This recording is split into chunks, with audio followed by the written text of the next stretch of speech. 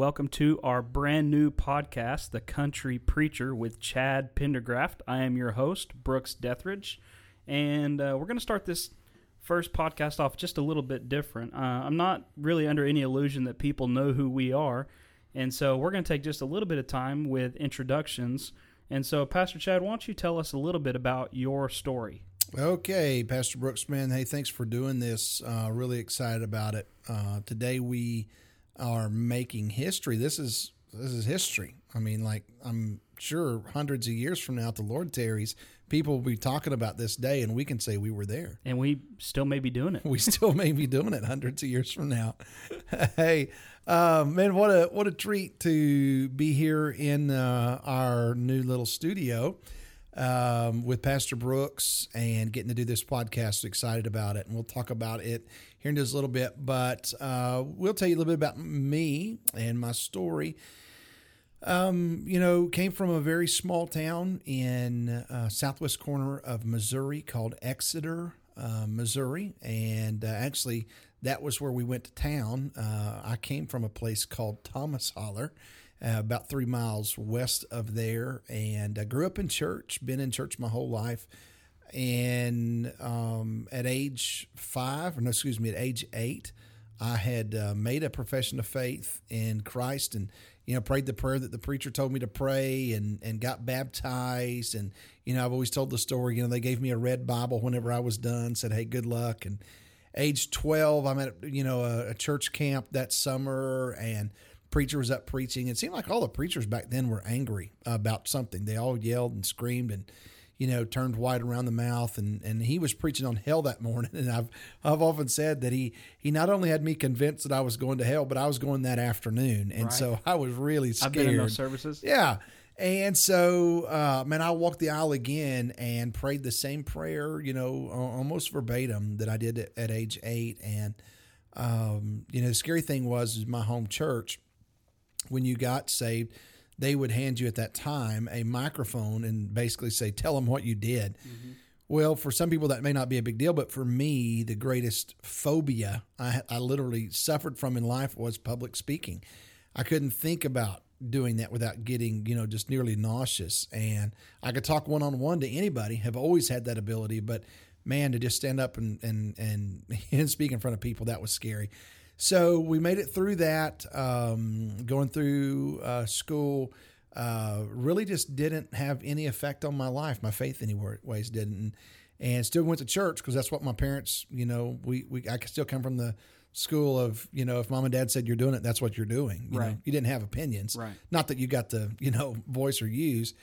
And so it was really at the age of 21. I'm now married. I've got a failing trucking business that's about to go under, and got a little boy that just was born. That my world was putting a pinch on me, and things were not going exactly how I'd planned. And through all that, God used those circumstances to get my attention. And age 21, April the 15th, on tax day of all days, knelt down in my parents' living room, and I'm giving you the really condensed version of this, and prayed and asked Christ to become the Lord and Savior of my life.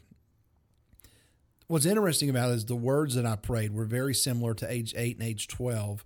What was radically different was there was this thing called repentance, and that night I was doing more than just saying, "Hey, I want to go to heaven when I die," but I really came to grips with the fact that I am a sinner, completely unworthy of the salvation God is offering to me. And that was even part of what I'd struggled with before, that I didn't think God would want me after as bad as I had been. And that night I repented, and I turned my face towards God and said, "God, if you'd use me, you use me any way you want to." And the answer is yes. I put my yes on the table that night. And I've never looked back. Grateful every single day of my life that the Lord saved me. And later that year, in August, I surrendered to preach, which was an unbelievable thing because of the whole public speaking aspect. God's got a sense of humor. And I often wondered, if he just didn't do that because I'd have a hard time staying awake in church. I don't know. But nonetheless, here we are all these years later and still serving him, and man, beyond grateful to do so. And so this is your second pastorate at Crescent Valley. It is. How long were you at Split Log?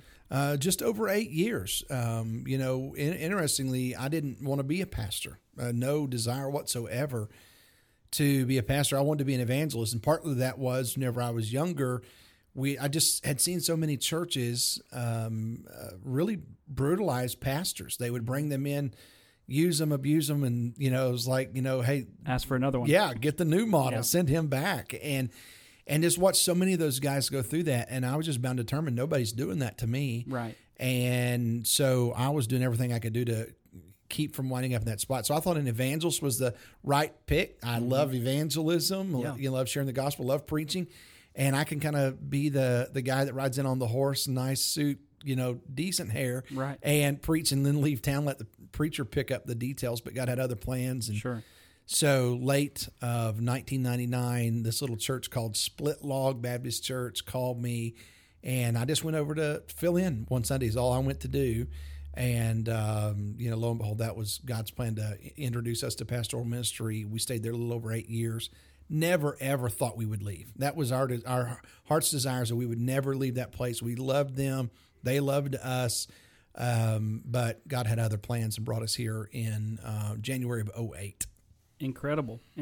And you've been serving here for north of 12 years, right? Yeah, year 13. Awesome. Yeah, year 13. Who would have thought that I would have lasted that long? And matter of fact, if I make it for one more year, I will be the longest serving pastor in the history of this church at Crescent Valley since its birth in 1946. That's incredible. And we're getting close to 75 years. We are, absolutely. Yeah, we are. It's coming up quick.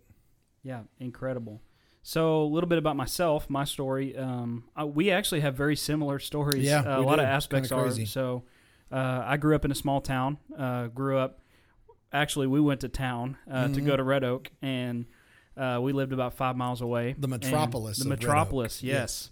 Red Oak was the urban center, and then you had Boggy and Cedar, which were the suburbs. Boggy. That's the name of a place. Mm-hmm. It's Boggy, Oklahoma. Yep, 5 miles north of Red Oak. Wow. I got to go see that. You should see it. Yeah. They had a place called Crazy Gate. You got to see Crazy Gate. So anyway, we grew up going to church, and Mom and Dad were faithful to take me to church Sunday morning, Sunday night, Wednesday night. Even did some Tuesday prayer breakfasts, and did some retreats and camp and all that jazz. And so tried to be a good person and was very religious and read the Bible, prayed. Dad led family worship, so really great family. Something happened in between my junior and senior year of high school that really rocked my world. My parents separated, and I thought it was going to be temporary and just kind of a, hey, we need to take a breath and cool off. Then maybe we'll come back. Ended up being permanent. And so that was your senior year. That was, the summer between my junior and senior year. Wow, that's hard. And so that was on July 4th. They told me on July 4th, which is not a good time. Anyway, crazy. There you go, America. So then, as fate would have it, we go to church camp July 5th. That's the week that we would always go. Wow, what a week. So go to church camp, and I was used to the whole church camp thing and really wanted to go to hook up with girls, meet girls, and also that year to get away from the situation. Sure. So I just knew the first night that something was different. I walk into the tabernacle, walk into the service, and Spirit of God just got a hold of me, and don't remember the music, don't remember who the preacher was, what he said, but just remember that God was all over me that night, and I didn't sleep at all that night. And I mean, you know me pretty well. I don't struggle to sleep, so but I couldn't sleep that night, and so next morning woke up and had to go to baseball practice for a travel team that we were doing, and just heavy under conviction for sin, and didn't know how I was going to get out of the situation I was in, and didn't really see a way out. And I think I was convicted of the brevity of life, the certainty of death, the reality of hell. And so I prayed probably the worst sinner's prayer that anybody's ever prayed. We pulled over in the side of the road on my dad's truck and I said, God, I don't know if I'm saved, but if I am, I've got a lot of sin in my life that I need to get rid of. Sure. And if I'm not, then just asking that you'd save me. And I didn't know if that was going to take, because I'd prayed the sinner's prayer, hundreds of times. But obviously it has. I'm still walking with him. And so I got saved in July and called to ministry in October. Wow.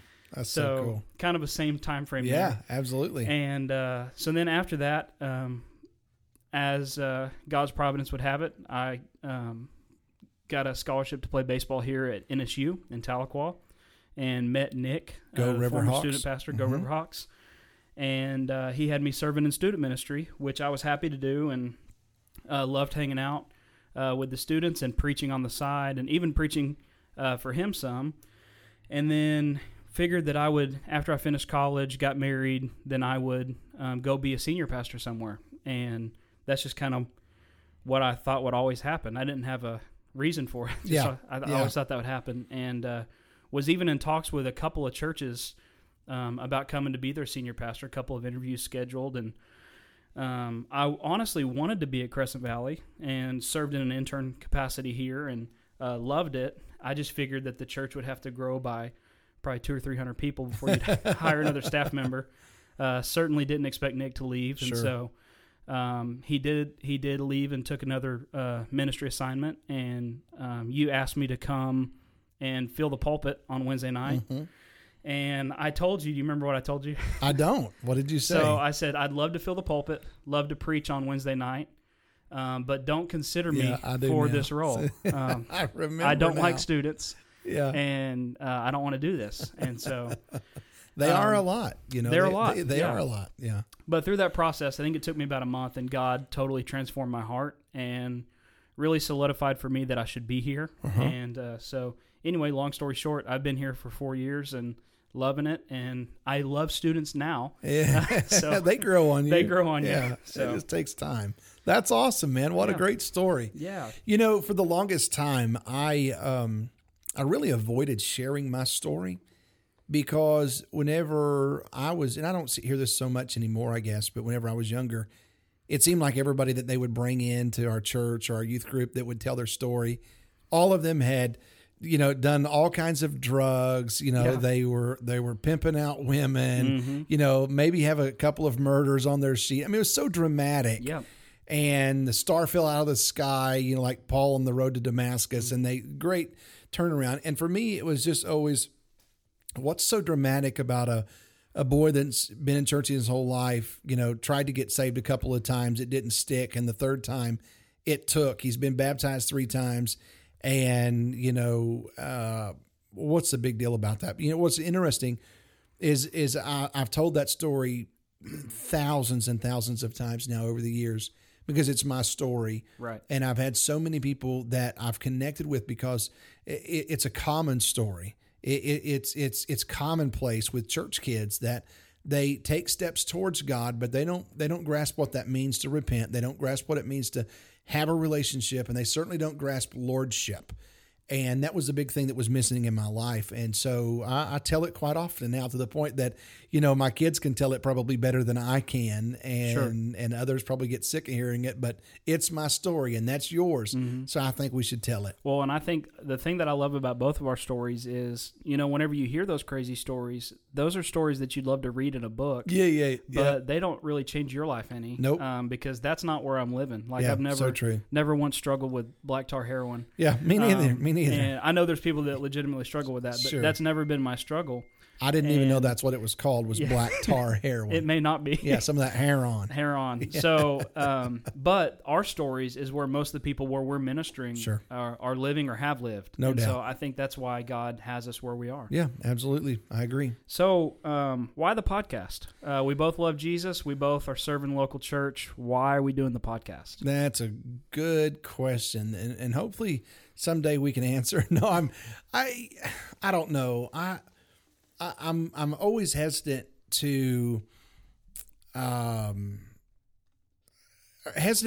about how I would answer that question because, one, I don't want to come across with this mentality or even the perception to people that we just believe that the world needs to hear our voices. We're so incredible that unless they hear what we have to say, they're, you know, all going to hell in a handbasket. I'm not that way. You're not that way. But yet at the same time, I do know that I have a calling on my life, and you do as well. I know I have giftings in my life, and I don't even like to really talk about them because I feel like I'm tooting my horn to say so. Sure. But at the same time, my desire is I want to help people. I have a major burden on my heart to help pastors. We do a ministry to pastors here called Pastors Roundtable. As a matter of fact, you and I just came out of that. Yep. Today we had to do that by Zoom. Normally we gather them here every other month to love on them and bless those guys.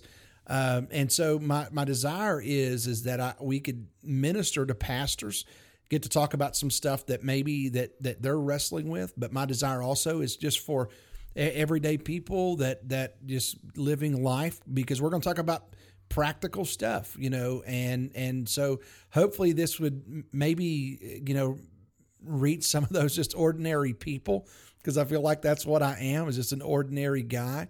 Hence the idea of this, being called the country preacher.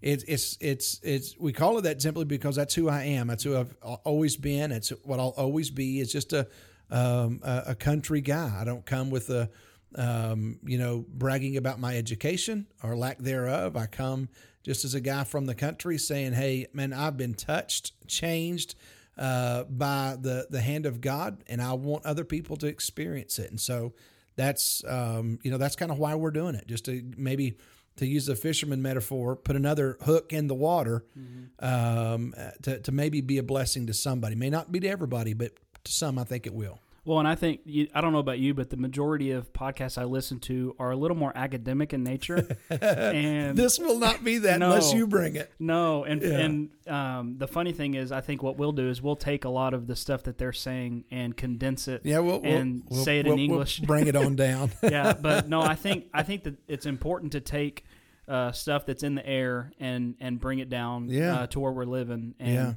I love like I said, I still listen to those podcasts. I love those podcasts. I do as well. But if you and I were to attempt to do that, it probably wouldn't get much of a probably much not. It might go flat. It just and that's our heart, both of us, is that we're just a couple of dudes talking about real life and how Jesus affects that, how the church affects that, and just real life stuff. And so that's kind of the why of what we're doing.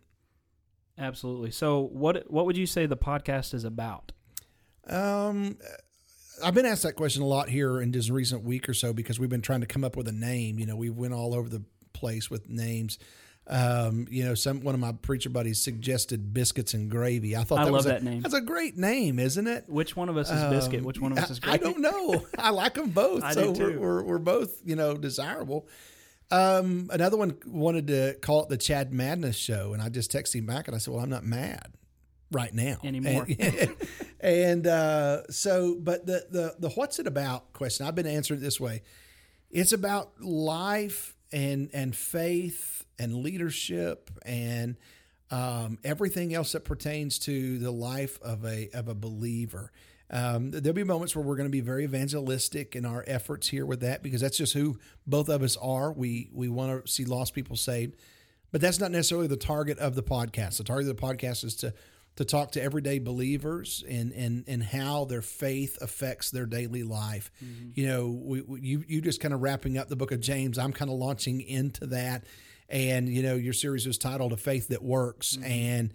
And we want to talk about that. How can I be a faithful evangelist as a plumber or a school teacher or whatever? And so the platform that I stand on would be saying to you, you're not a plumber. You're a Christian who happens to plumb. Right. And that's my platform in which I spread and share my faith in Christ. Absolutely. And I'd say that for any other, obviously, we always pick on professions. Plumbers. I don't know why I always go straight to the plumbers. I got to get a new one. We should. So anyway, we'll come up with a new one next week. There you go. Well, man, I love the heart of the podcast, and obviously that's one of the reasons why I'm doing it. Sure. But I just love the heart of us trying to reach the people that we interact with most and the people that are in our area. But I think that this will also have an audience beyond, northeastern Oklahoma, people that are just regular, everyday people that are wanting to figure out. I'm assuming they're out there somewhere. I don't know where. Maybe this will find them in their little nook that they're in. Maybe so. So, hey, let's talk about something that is very pressing, something that's going on, as far as I know, worldwide. And at the time of this recording, we are in the midst of a global pandemic known as coronavirus or COVID-19. And so just by way of introduction, obviously it's scary. It's real. It's not something to be taken lightly, and it's spreading rapidly. But is there any way we can view the situation that we find ourselves in a positive light? Gosh, what a great question. I really think that we can. It's interesting. Anytime you have something like this, the moment that you start trying to talk about this in a positive way, just because of where our culture is at, immediately many kind of jump on you. Well, you're not taking it serious, that you should take more precautions. And I'm like, all I'm doing is talking about it positively. Right. You don't care about it. Yeah. And so you have to be, I think, at least wise. I don't know necessarily cautious, but wise about how you talk about it, where you talk about it, and that kind of thing. But, just talking with this group of pastors this morning, as well as last week with our church, and maybe I'm being too idealistic here. I don't know. I'm not normally that guy, but I just really believe that the Lord has given the church an unbelievable gift through this. I think it's a horrible, horrible pandemic. I think it's serious. It's deadly. It's a killer. All of those things. And we're taking some pretty extreme measures. I mean, just the fact that in the American church, vast majority of them are closed. That's extreme. That's never happened in my lifetime. Mm-hmm. Maybe not in the last 100 years has that happened.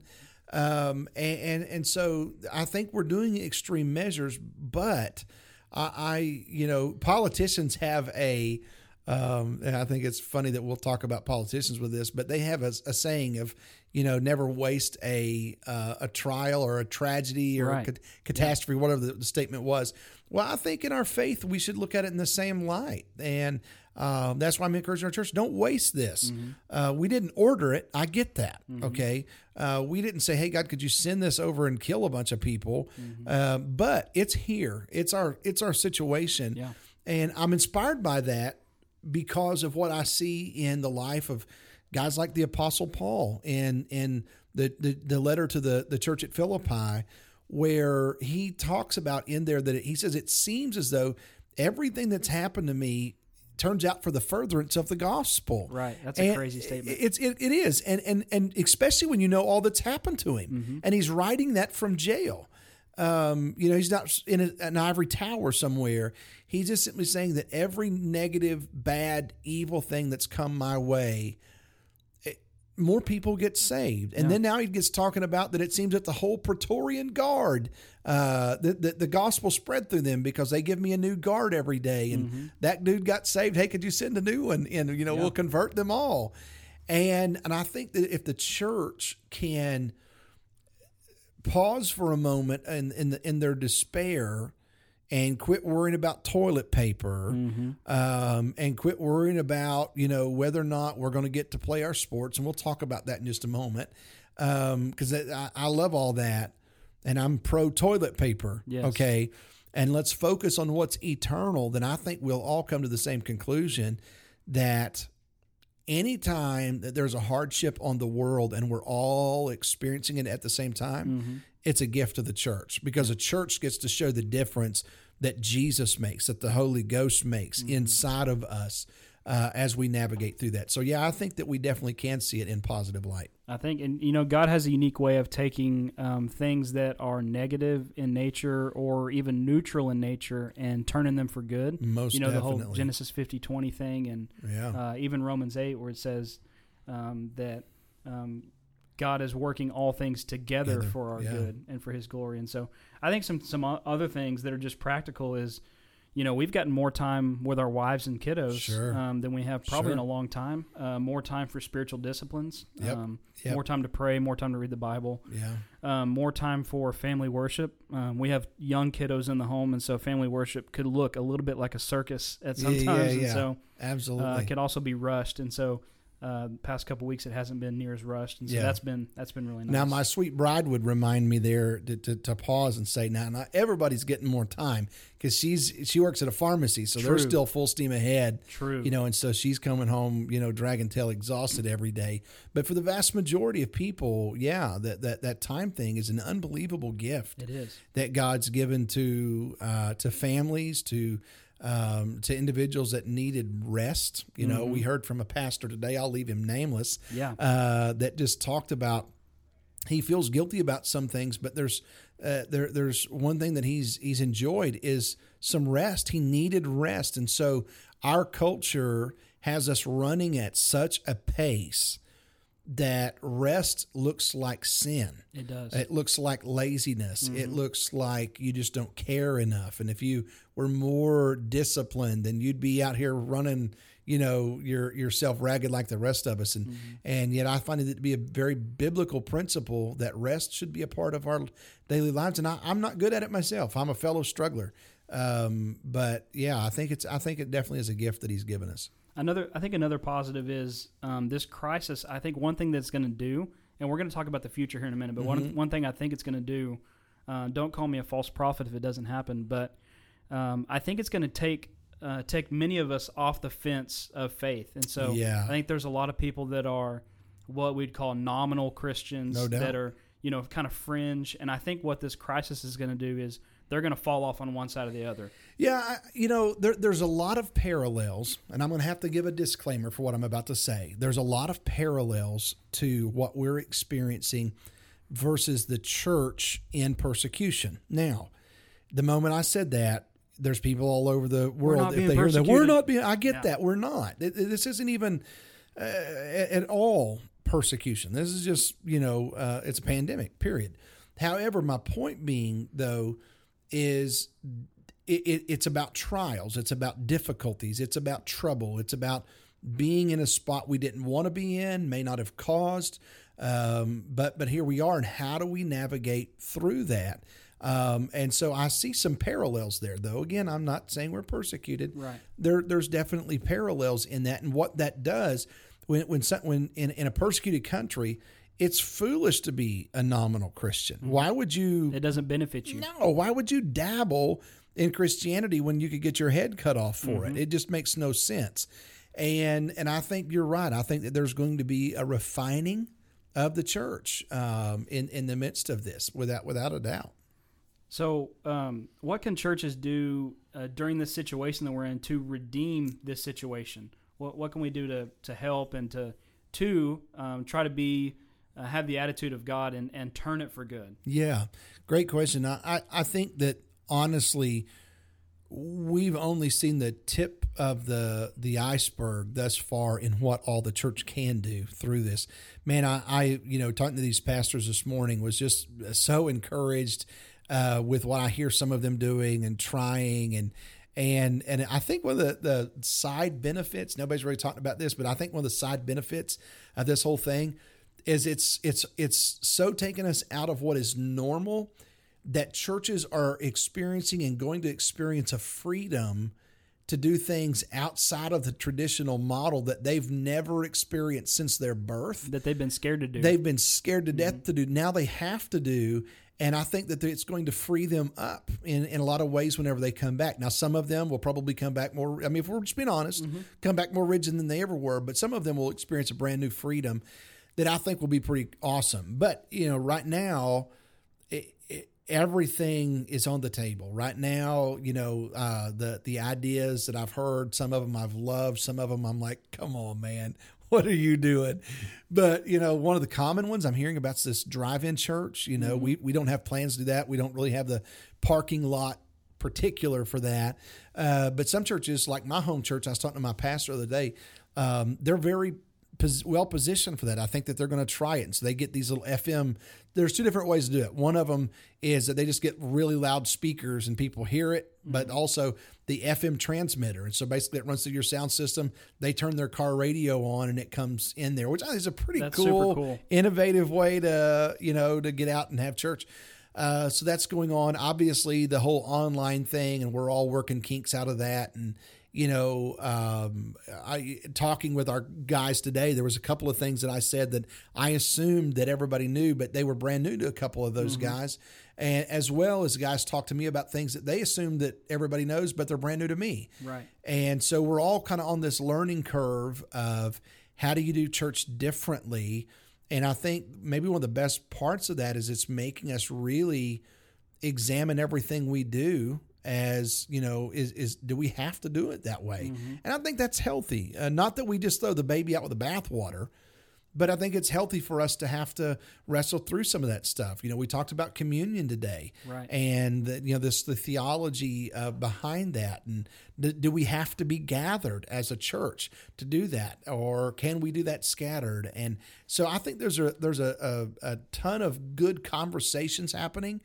But beyond that, in regards to ministry opportunities, I think that we just only started to see the really limitless amount of those that will pop up from different ways you serve the body, serve the community, which is the heart of our church is, at Crescent Valley, is we really want to serve the community. And quite honestly, so that we just have this on record, I've stated from the very beginning of this whole thing, our decision to not have church service here, collectively together was never based upon fear versus faith. And tragically, some have turned that decision for pastors into that if you had service, well, you're faithful. And if you canceled services, they're together in person, then you were fearful. And they've thrown stones at each other, which again, isn't new for the American church. Right. But I think that's tragic that we would do that. For us, it was not at all about either one of them. For us, it fit our vision for the church of love, serve, and invite. That's our vision. And if we're going to serve our community, that's really hard to do if we're bringing them here and getting them sick. And so that was our way of saying we're going to be good neighbors. We've often said that our community should be a better place, a cleaner place, and a safer place because the church exists. Exactly. And so for us, it was just a practical way to live that out. I've not seen this as a religious liberty issue at all. I think it's been a love thy neighbor issue from day one. Now, obviously, we talked about maybe some concerns going forward about, maybe some government overreach. I don't think that's what's happening. I think it's more of a love thy neighbor, let's flatten the curve issue. Yeah, we're in complete agreement. I don't think that's what's happening now. Here's the big picture. So let's kind of zoom out from this. The challenge of this always is with government. Anytime the government takes away liberties of any kind, they rarely ever want to give them back. Yeah. So you kind of you give an inch, they want to take a mile. And I think that's the heart and concern of a lot of pastors, as well as it is mine. And again, I'm not making accusations, but just thinking down the road, how easy will it be for them to take this away? And so that's why we tried to say up front, publicly and privately, we're not doing this because our government told us to. A lot of people use Romans 13 as, well, that's why we're shutting down. Nope. That also is not why we have closed our doors. Ours was strictly, it fit our vision. We are better neighbors, we believe, because of this. Was it because the government gave us that mandate of no more than 10? I get that, and we're compliant, but our heart was well before that came. We want to be good neighbors. Yeah, and I think some other things that we can do to redeem the situation is we can be calling our members. I know that you've done some of that. Absolutely. And I'm trying to think through it in under two words, and that is connection and content. So we have an opportunity to create more content than we have, which is kind of proved by this podcast. That's what we're doing now. But then also connections. We have an opportunity. I'm trying to communicate with my students and my leaders every day or every other day. So I'm trying to think through how can I increase connection, but then also how can I increase content? Absolutely. And so I think that those are things that we can be thinking through and upping the ante on. And there's some stuff that we're doing looking forward to help with the healthcare workers, making a video for them, possibly bringing some snacks to them, stuff like that. What are some things, you mentioned the drive-in church, what are some other things that you've seen churches do that are interesting, creative, awesome? Well, I think the drive-in church is maybe one of the most, innovative kind of concepts out there. There are a lot of churches that are using Zoom for, which is an incredible gift to all of us right now. It's a free online. There's a paid version, but there's a free version where you can go on and basically have a face-to-face meeting through your computer or your smartphone or whatever, which we've been using for the last 2 or 3 years around here. But now it's, pretty widespread thing to do that. So there's a lot of churches that are dabbling in that, in whether that's with small groups or leadership opportunities. Some of them, a real issue that they're running into is how to make decisions. Their decision, thankfully, us, we've been blessed. Our decision-making process is pretty streamlined. Mm-hmm. We're a pastor and staff-led church. We've got some committees and that kind of thing. But our decision-making process is pretty streamlined. There's a lot of churches that there's hardly any decisions made outside of a church-wide vote. Mm-hmm. So, things like Zoom are a pretty good gift to them. They can all get on there. They can vote, make those decisions. And maybe that'll even push them to say, hey, we ought to think about our paradigm. They could even do a secret ballot vote. They can, absolutely. And so that's out there, just a lot of them doing that. There's some that are doing basically some drive-by prayers. Yeah, I saw that. They kind of drive up and folks come out on the porch and they pray from the pickup or car or whatever and doing things like that. One of the things that we are constantly here doing is trying to, get our folks to invite people and do that. So we're even trying to do some of that stuff now where like the last 3 mornings I have gone through the drive-through at McDonald's. Mm-hmm. Okay. Now this is strictly evangelism, Brooks. Okay. Well, you're not eating. I did. Well, I am okay. Because I want to be a partaker. Right. Okay. You want to boost the economy. I do. I want to shop local. Okay. Mm-hmm. So I'm not going to the Muskogee McDonald's. I'm going to Fort Gibson. That's where I live. Shop in town. But anyway, I go through there and we a long time ago, we put these little cards out that, basically you pay for the person behind you, hand that card to the cashier and say, hey, give this to them. I'm paying for their meal. And all it basically says is, hey, this meal's on us. Mm-hmm. And so it's not even a personal thing from me that way. It's from, I'm personally paying for it, but sure. It's connecting them to the church. So, hey, our church loves you. Our church cares for you. And for 3 mornings now in a row, I've done that. And I would love to tell you that it was really all about evangelism. I was hungry, and so I went up there. And so I'm going to have a really good diet plan after this whole thing breaks. But through that, in just a very small way, I've had the opportunity to bless somebody's morning. Okay, now I'm saying that to toot my horn. I'm just saying that to say, man, think about what that would be if all of us would say every day, I'm going to find a way to do something small, something that it could be big, but something that would say, I'm just going to put a little bit of joy in somebody's life today. Sure. And if the church gets deployed as an army in that way, my gosh, what a difference we can make in a small community or a large city as far as that goes. Yeah. Could you let me know what time that you go? I'll be right behind you. And by the way, it's cheaper to do it for breakfast. If you go at supper time, you're going to spend more money. Yeah. So, I'm trying to budget well. Yeah. And, but yeah, so you're always thankful for the one that just gets a cup of coffee, but sometimes they get the whole, big breakfast. They thing. get the left side of the menu. You just go with, so the Lord knows which one you need to pay for. Yes, absolutely. Yeah. So I want to give a shout out to First Baptist Church of Fort Gibson. They are hosting school lunches. And local kids are coming by and getting free meals. That's super cool. That is cool. I read that some churches are offering child care to medical workers during this time. Saw where some churches who have a sewing ministry, which is a ministry that you and I need to start and head up. I think that'd be awesome. a sewing ministry. But they're making masks and stuff. And they're making masks and giving them away. Yeah. Wow. Saw where they're doing blood drives at churches. There's some hospitals that are at capacity, and churches are offering like they're them. Sucking the blood out of it. They are. There was one church that gave away 5,100 boxes of non-perishable food, which is unbelievable. 5,100 boxes? Yeah, 5,100 boxes. Did the people donate that, or is that just stuff they had hidden in a pantry no, somewhere? Well, I don't know if it's a combo. I think it was just the generosity of their folks. Oh, okay. All right. I had written down their church's name, and then I didn't put it on my notes. So I may put that in the show notes afterwards. Okay.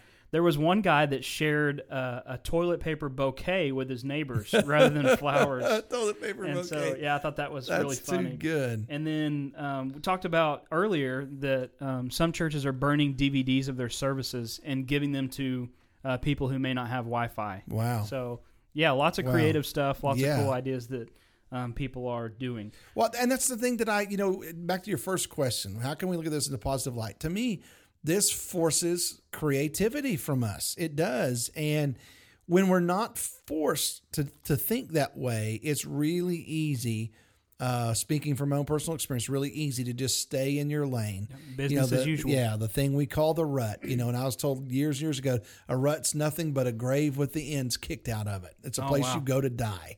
And so that's one of I think the gifts of this whole pandemic is it's said, it's forced us to say we have to think up outside the box here, and I think that's really cool. So, Pastor, huge question. Yeah. How important do you think the church is during this time?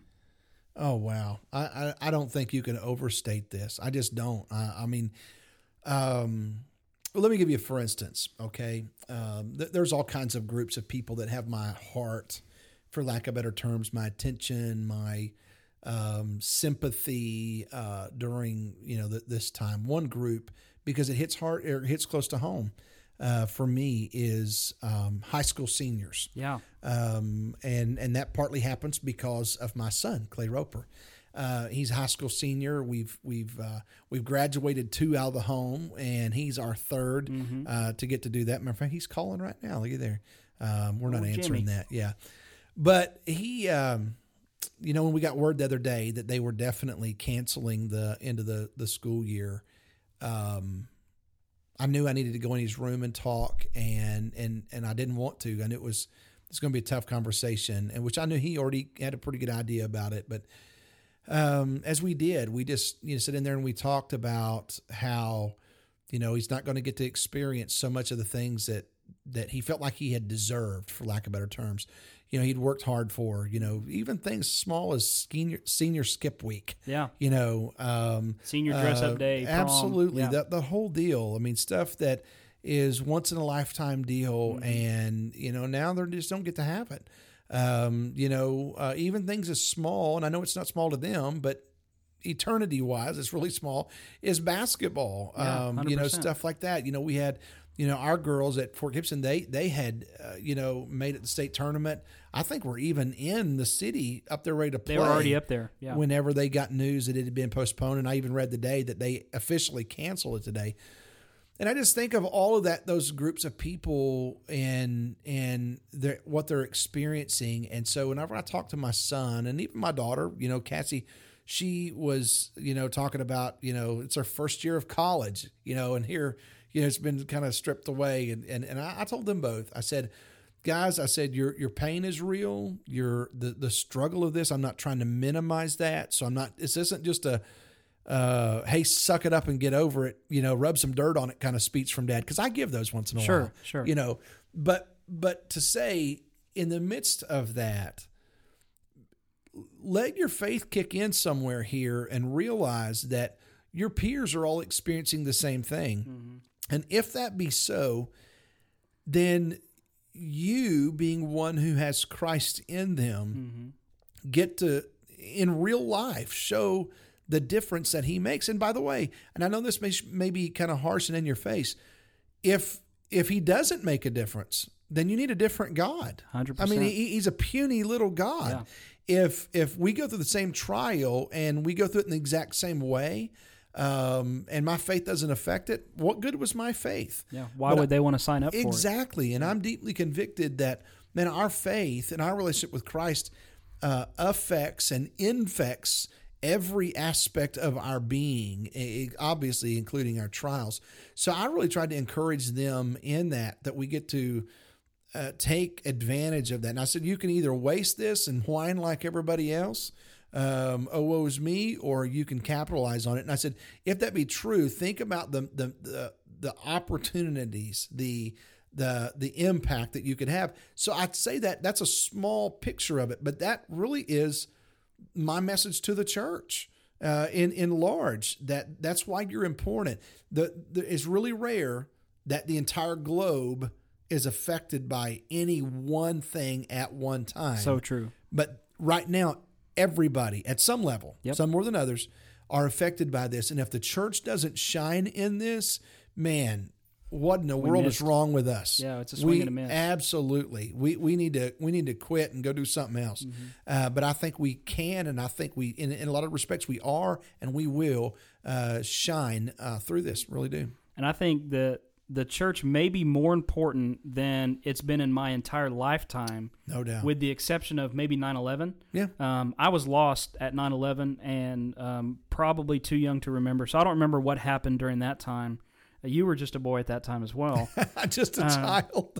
But since I can remember, this could be the shining hour for the church to step up, to be the church, and to be a light during this dark time. Because it really is a dark time. Yeah, no doubt. No doubt. One I think maybe difference even, and I would pull from because 9/11's been the thing, the benchmark that a lot of people have used. One difference between this and 9/11 is that 9/11 really was an American issue, though it had some ripple effects throughout the world.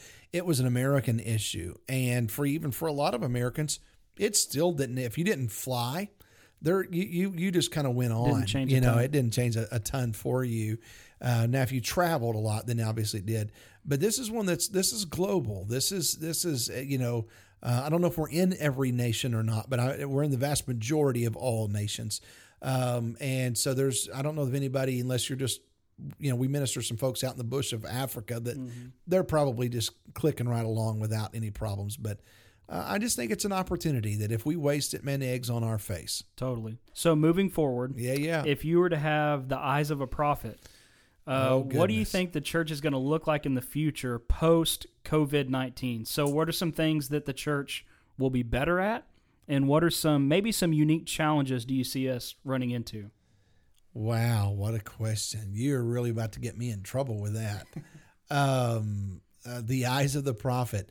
So I think there's a few things that we could, kind of ponder here and consider. And I think part of it has already been happening up before this came about, the pandemic. But I think that the pandemic will maybe even exacerbate some of this. And I think some of the churches that will struggle in ways that we didn't see coming is some of our mega churches. Some of the really, and I know a lot of people have kind of flipped that and said, no, it's all of our little small country churches. I think that maybe in the short term, they may struggle more. I think maybe in the long term that our mega churches may have some struggles that the smaller churches don't.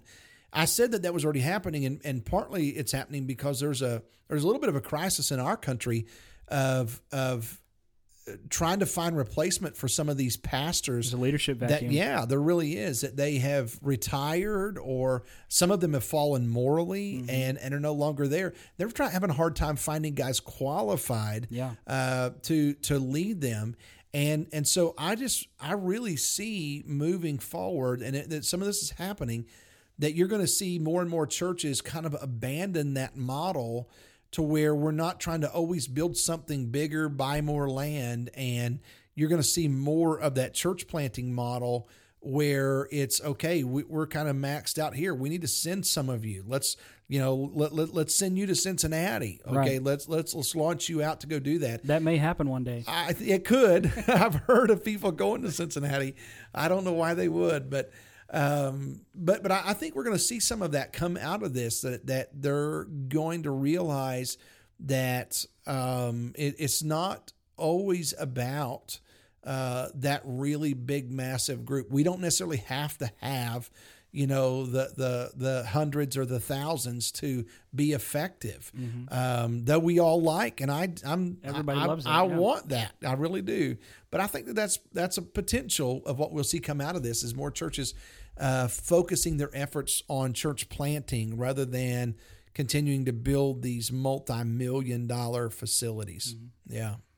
So yeah, everything I'm reading, the mega church is not going away. Yeah, they're not closing their doors. But the future of the church, from everything I'm reading, is smaller. Yeah. More campuses, more sites, more church plants, which I think is a good thing. I do as well, and I think part of that is maybe even a generational thing. I think that the builders and the boomers and that group had really bought into the big machine kind of thing, and that's where a lot of the mega church movement came from. Absolutely. And when you get into my generation and those below me, I think that they are seeing more of a emphasis on the intimacy and, that smaller, kind of touchy-feely type, scenario. I don't know if touchy-feely was the right word, but you got where I was going with that. Yeah. And so I don't know. I sense that that's what's going to be happening. And you also, I think you mentioned about what are we going to be good at? What would we be better at?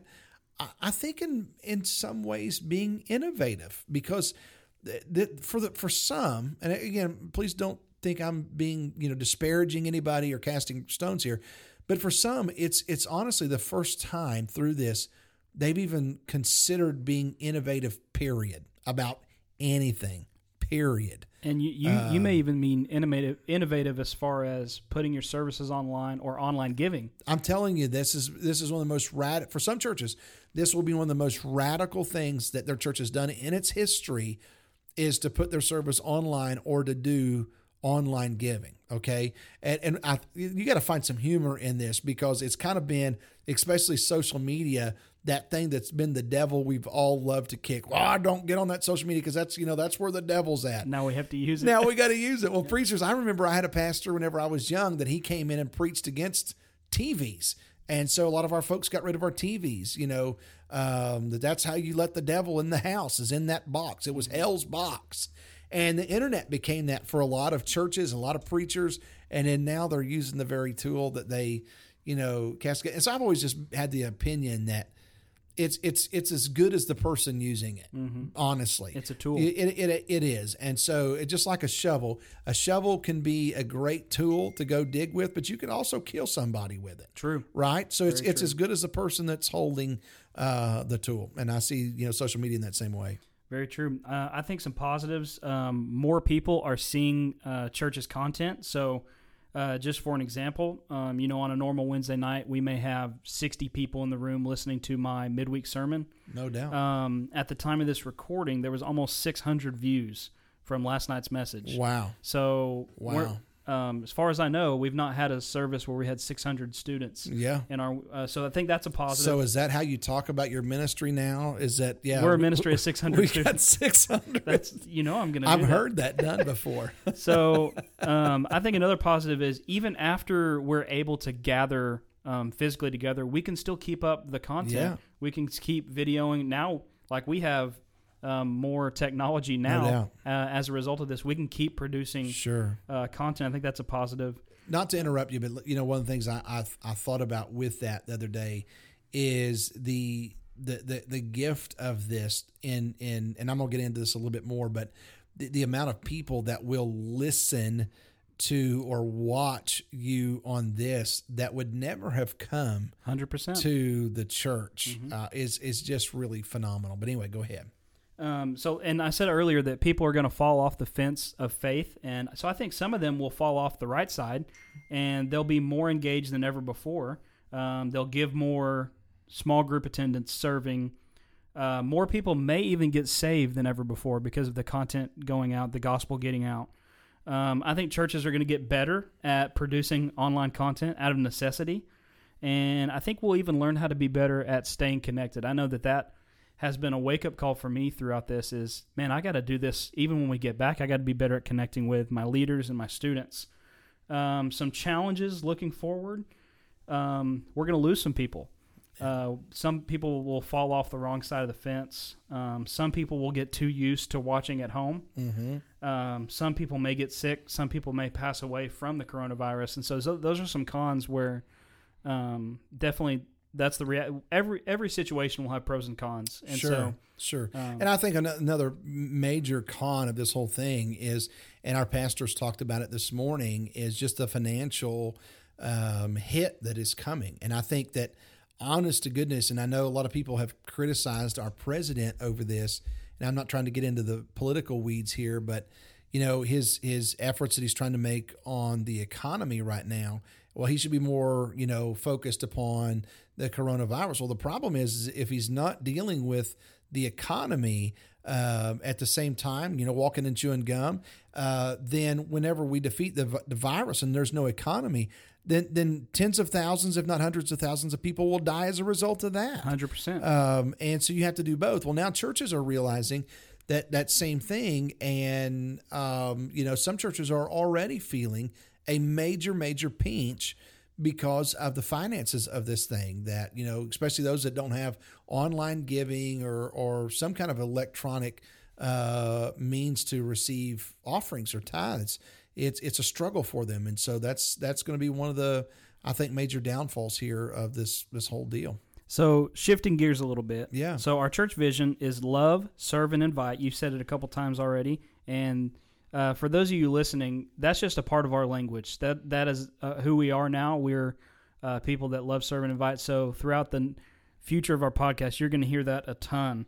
But our focus this year is the year of the invite to intentionally grow in our evangelism efforts this year. So do we get a free pass on that now? Negative. Okay. We do not get a free pass on that. How do we invite people to church during the quarantine? Yeah, good question. So before I answer that, let me come and answer a question you didn't ask me, okay? So when we talk about the vision of love, serve, and invite, we have 3 words. We worked, you'd be amazed at how many hours we put in to shrink our vision to 3 words. And I've often laughed and said we did that so that I could remember it, because I'd have probably forgot a 4th word, and I wish that were completely untrue.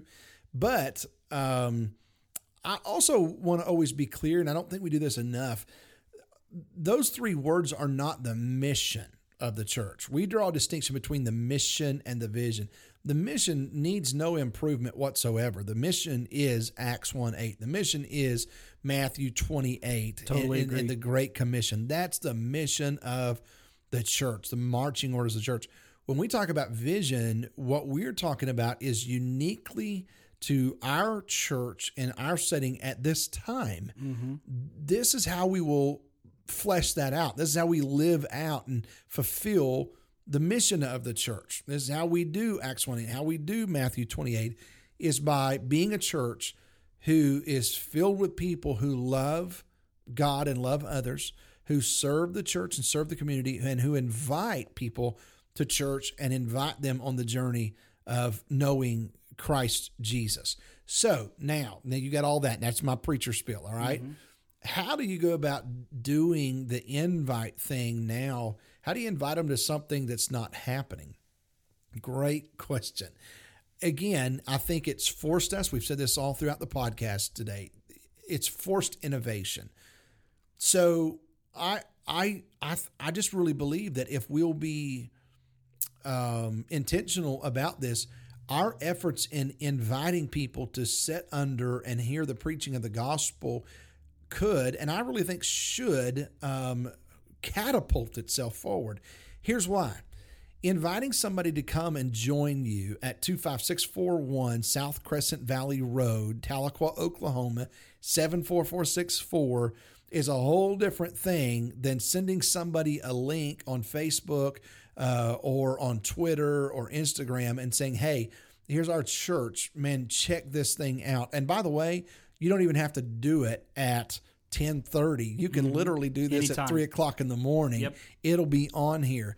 So I think your ability to invite your friends, your neighbors, your family members, classmates, coworkers, all the above, to hear, okay, and we put great value on them hearing. We do. Faith comes by hearing, and hearing by the word of God, right? Then I think that for lack of a term, our touches of people with the gospel, if it doesn't increase, Brooks, through this, man, something has went. We got to fix something. Something's messed up bad.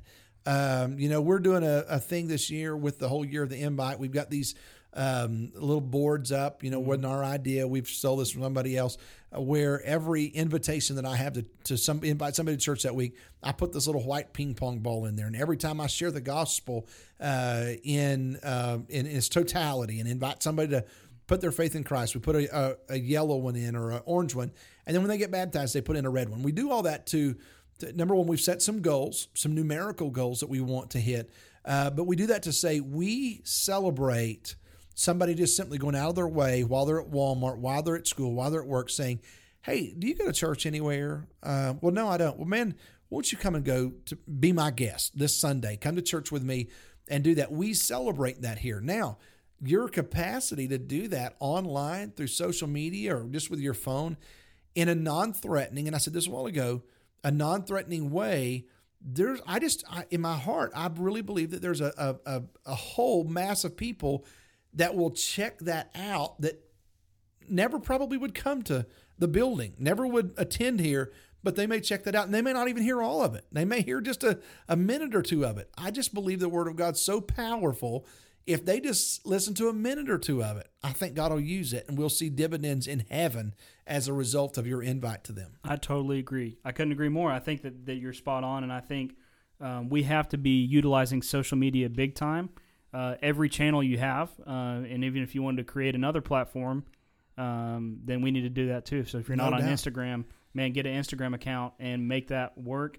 Also with our stuff, anybody's stuff, you can like, comment, and share it, and that does wonders. Well, I think I look at it, and I'm you know this about me, anybody that knows me, I'm a metaphor guy. Mm-hmm. Everything's an analogy of some kind, and so I'm just thinking of it in the metaphor of fishing. It's putting every hook that you have in the water. If you put enough of them out there, something is bound to bite, right? 100%. And so I kind of look at this in that way. There's another one of the reasons why this week, up until now, which we have been for years, we have been broadcasting live on YouTube every Sunday. Well, as a result of all that's going on, I want to expand that reach and drop another hook in the water. So coming this Sunday, we're going to be broadcasting on live on Facebook. At the same time, we're broadcasting live on YouTube. Why are we doing that? Why would we spend the money to do that? Just as I said, it's just dropping another hook out there to say, we really want to take as many people to heaven with us as we can. Our time here is limited. We're boasting not of tomorrow. And if I go down, I want to go down taking as many with me on my way up to glory. Man, what a good word. So we talked about inviting people to church. How do you share the gospel if you're not really supposed to be around somebody physically? Well, yeah, that's another thing here. Again, we've got to be, innovative with. I think that the key thing to all of that is just being faithful enough, if that's the word you want to use, or bold enough to have some conversation starters.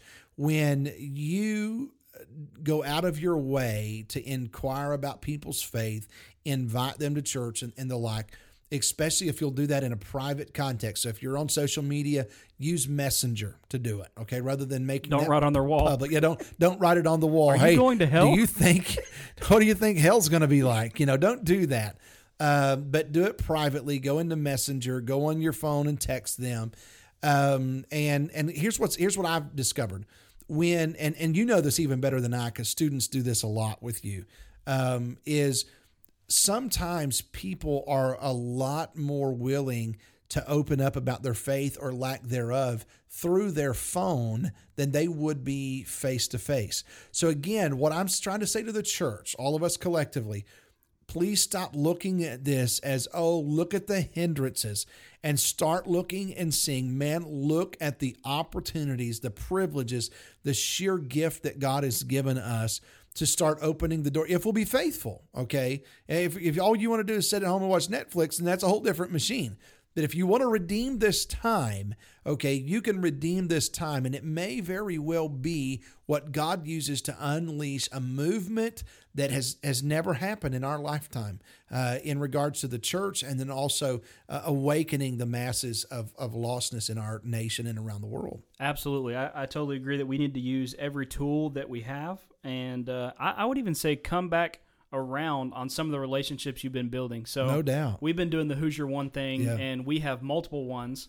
But this is a great time, and something that we've been doing is kind of coming back around. Hey, remember, we've had face-to-faces about this, but what do you think about that? What do you think about what we've talked about? Yeah, good thought. And then use social media and text. And like you said, I can't tell you the number of kids who have opened up through Instagram message or sending me a text message. And I always have my social media handles up whenever I'm preaching, and people will send me stuff. Hey, what do you think about this? And I think 2 or 3 weeks ago, somebody texted me and said, hey, I got saved in one of our services a couple weeks ago.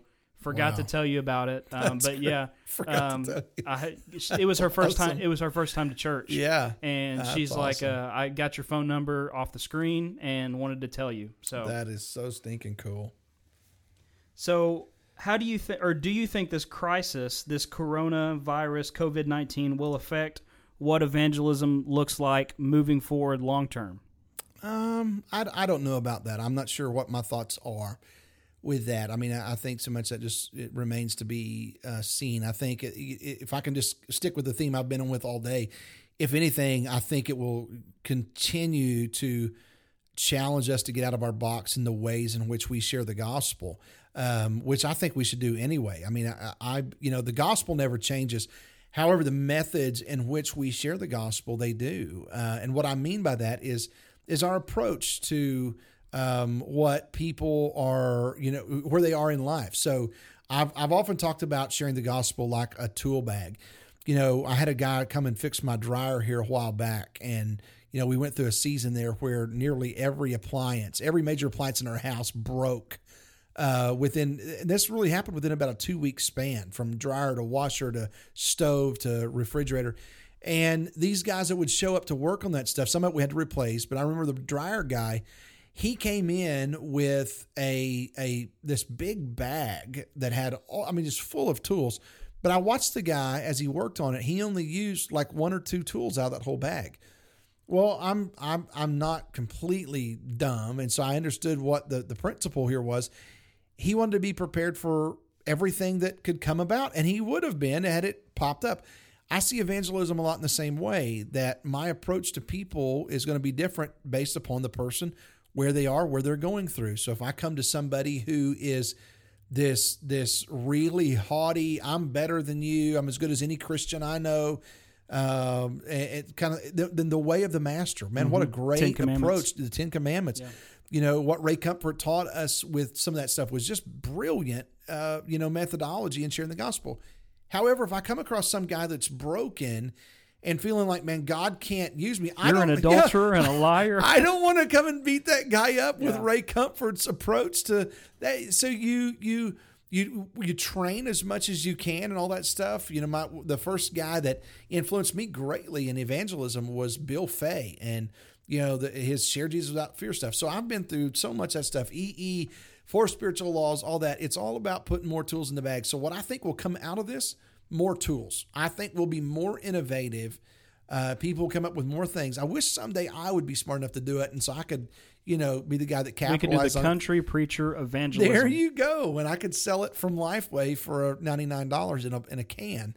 I know some guys that would buy that. But I think that will be the deal. I think it'll just bring about some more creativity, innovation, and, methodology of sharing. And I think from a church-wide evangelism standpoint, I think it all hinges on our leadership. No doubt. On whether it'll be good change or bad change. Yeah. I love this quote from Craig Rochelle. He said, instead of saying, my people won't, blank, what fill in the blank, you should say, I haven't led my people to... Ow. Yeah, and so... Why did he have to say that? I know, but he's really making us take ownership of our leadership and say, hey, if we want our people to get better at evangelism, or something as simple as sharing the link, we have to lead our people to do that. What a jerk. How dare he put that pressure back on us? That must have been a thought from his quarantine. It had to be. He was weak when he said that, probably fevered. But I think we can lead our people to have it make a positive impact on our evangelism. Yeah, good word. And so before we head out of here, I wanted to share just a little bit of research on what the church has historically done during sickness, because the Church of Christ, not the denomination, but the Church of Jesus Christ, has always been a people that have not backed down when times got tough, So true. when sickness came. And so I think this really applies to where we're at today. So Martin Luther, he ministered during the second wave of the Black Death, and here's what he said about the church. He said that those in ministry must remain steadfast before the peril of death. The sick and dying need a good shepherd who will strengthen them, comfort them, and administer the sacraments. So what he's saying is we shouldn't retreat, we should advance. But to give balance for people who would criticize that, he said, take medicine, fumigate the house and yard, and don't go places where your presence isn't needed. Wow. And so I think he gave a really balanced approach to it. Also, very needed in our situation totally, today. Yes, totally. One of the reasons I believe the church exploded in the second and third centuries is that while the plagues were going on, Christians stayed to care for people. Everyone else pulled out. Wow. And so you see even doctors saying, man, I got to go. Christians stayed, even not taking precautionary measures, which I think they maybe should have, but even Christians got sick and died, but they stayed and they took care of people, and Christianity exploded. Man, how crazy is that? The thing that just blesses me in hearing you say that is you look back and you see the marks of Jesus on his followers that are so similar for the last 2,000 years since Jesus walked here on this earth. They are a sympathetic people. They're a sacrificial 100%. People. Mm-hmm. They're a serving people. I don't know if I need another S word there or not, but you get the point. They all do these same types of things. Mm-hmm. They care about people, and we have the marks of our Father on us, man. 100%. And then, so this lady's not a Christian. Her name is Candida Moss, that I know of. She's a professor of early Christianity at Notre Dame, and she's echoing what you said.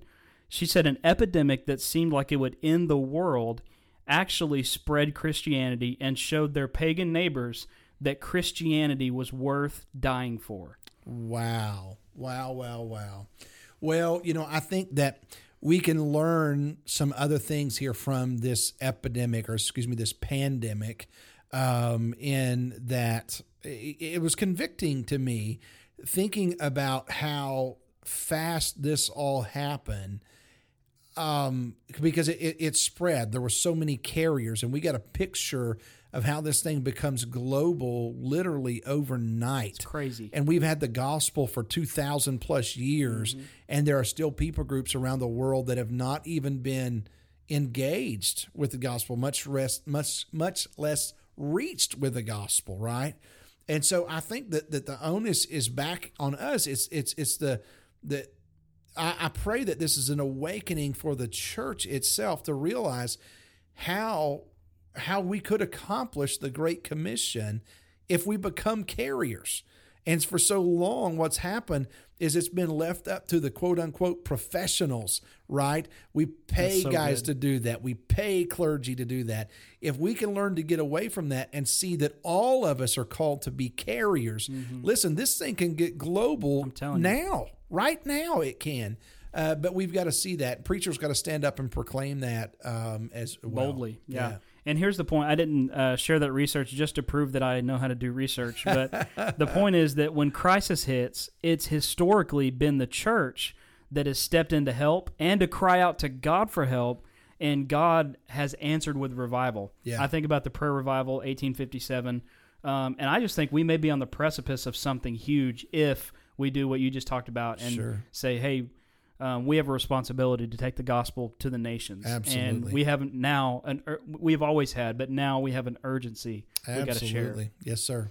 Yes, so sir. A couple of resources for you listeners. Coronavirusandthechurch.com. It has kind of been a place that's been curated. It's a great website, has tons and tons of resources on there.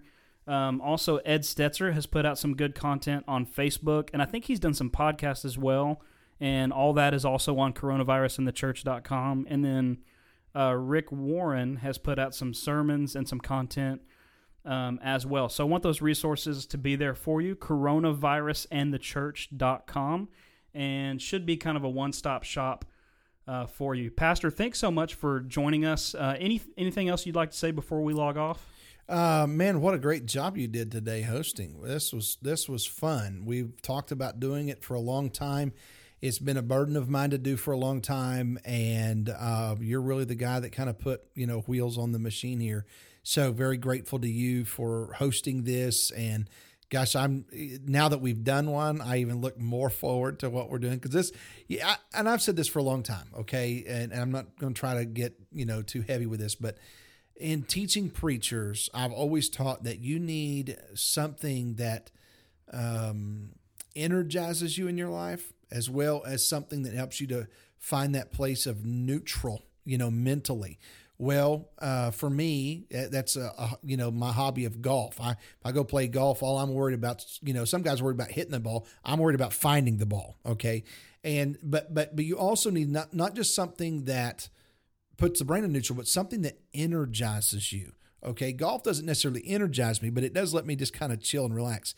Stuff like this energizes me because I get talking about what's in my heart and how God has burdened me. And I'm looking forward to, how God will use this, and trust that He'll, use it in a big way. So thanks for letting me be a part of it. Absolutely. Well, I think the funny thing is, really for me, the genesis of all this was the drives that we would take, whether they be short or long, and the entire drive. This is basically our relationship is, hey, Pastor, what do you think about this? Yeah. And then you give a gold nugget, you give an answer, and then we start to talk. And I remember one truck drive all the way up to St. Louis and back, and I think the whole thing was just me asking questions about ministry, preaching, leadership, and sometimes it's fool's gold that I give you, but maybe so. I do my best. Well, I bite for it. So, but hey, thanks for being on the podcast with me, and thanks for your time. I know that you are a busy guy, and so I appreciate you taking out the time. Want to give a shout out to all of our listeners. Thank you for tuning in to The Country Preacher with Chadd Pendergraft. Join us next week as we discuss life, leadership, the church, and mission.